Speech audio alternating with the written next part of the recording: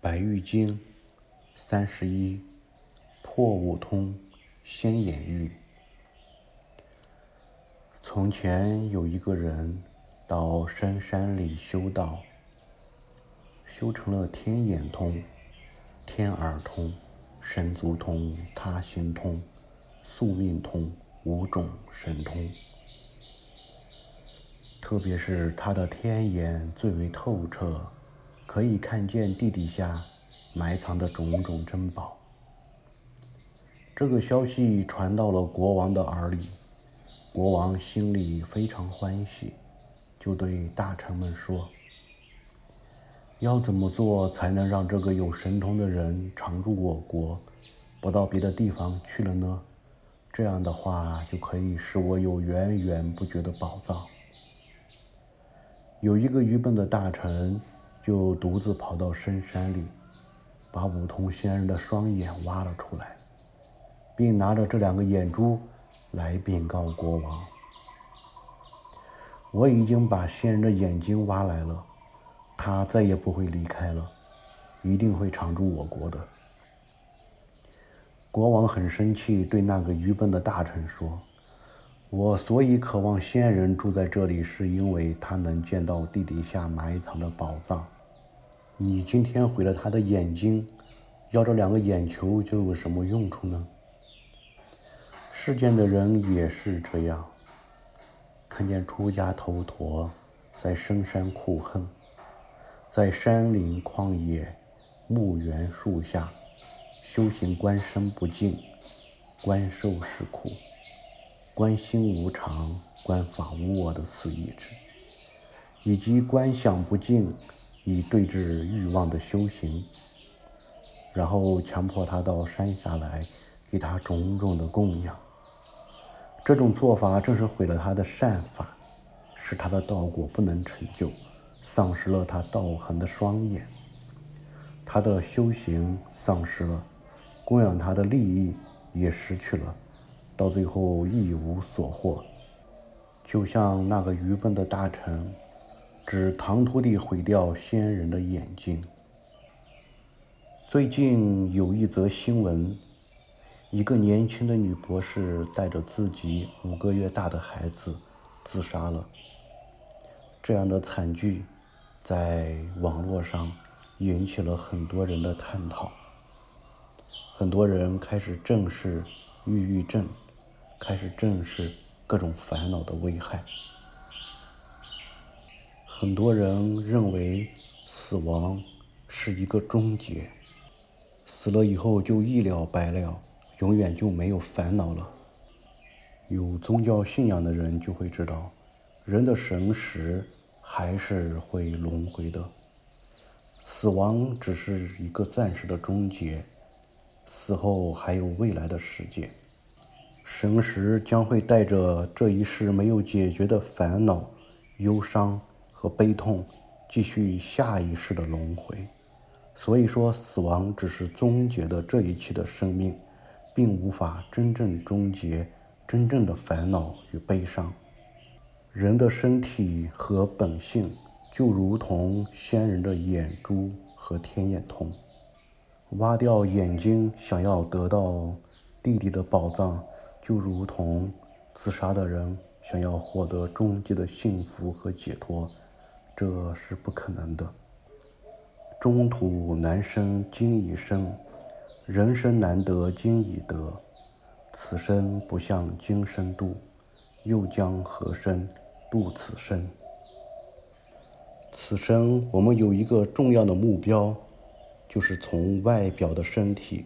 去努力深入体会生命的本质以及生命的可贵，在不执迷于生命的烦恼之中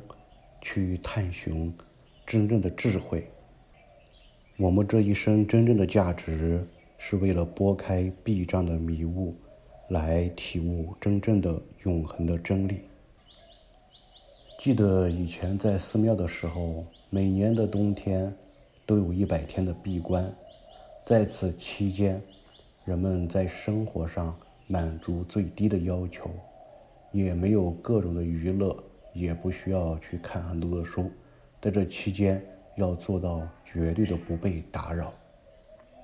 即使100天结束了，大家还会按照习惯去遵循这种不打扰别人的修行习惯，然后各自安住在自己的用功的道路上。按照寺庙导师的说法，将一个人从修行禅定当中打乱，那这个过失是非常严重的，那可不是从另一个角度去理解。当把一个人从世间的散乱中拉出来，督促他修行的功德，那又是尤为的巨大。因为我们这个传承的特点，就是大家能够在止观当中引发智慧而斩断烦恼。所以平时都会督促大家尽可能的一个人去打坐静心，因为只有在这种状态的时候，我们的心才可以得到安稳和力量，才能体会到佛法的深奥和利益。有一位大德说，我们现在的人从小到大都习惯于闻思学习，所以能够安坐下来什么都不做，只是单纯地关照和觉知自己的心念，能这样做的人已经非常少了。更多的人习惯于从看一本书到另一本书，从听一段录音到另一段录音，用此来当成自己的修行。而佛法的精髓禅修之道，慢慢的就被人所不能接受了。伟大的创巴仁波切曾经说过这样一段非常直白的话，说最危险的懈怠是你宁可用吸尘器清理地板，也不想打坐；宁可外出，也不想禅修；宁可冲个澡，也不想打坐；宁可烤个蛋糕，也不想打坐。这些都是在侮辱佛法。我想起恩师也曾经说过类似的话。很多人有这样一个习惯，他特别喜欢导师告诉他修行的境界，告诉他这个境界是对的，但是他知道了以后非常高兴，回去了以后就再也不修了。但他不知道的时候，他会用功的去探索，但是一旦知道了，就再也不会去用功了，喜欢停留在知道的这个状态。很多人把恩师之前讲的直指心性的法语当成精神的保健品，每一次听都觉得很安慰，却忽视了恩师每一堂课的内容都要用不少于1周的实修来实践和消化。如果把每一次听课当成最终的修行，靠这种方法是很难斩断烦恼，解脱轮回痛苦的。一旦面临人生的重大烦恼和生命的究极痛苦降临的时候，我们就会表现得像一个从来没有闻思学习过佛法的人一样，那样的无助和绝望。所以最近都在提倡大家禅修。当看到有一些同学说自己每天有多少个小时是在禅修时，那真的是听起来让人喜悦呀。当我们觉得自己很难坐下来禅修的时候，或者禅修没有任何体验，很难进步的时候，这个时候千万不要气馁，一定要对自己要有耐心，要对法有信心。要知道我们在数不清的轮回中习惯了散乱，现在要专注的修行也是需要有一段时间来适应的，但是只要坚持下去，就一定能达到我们自己想要的结果。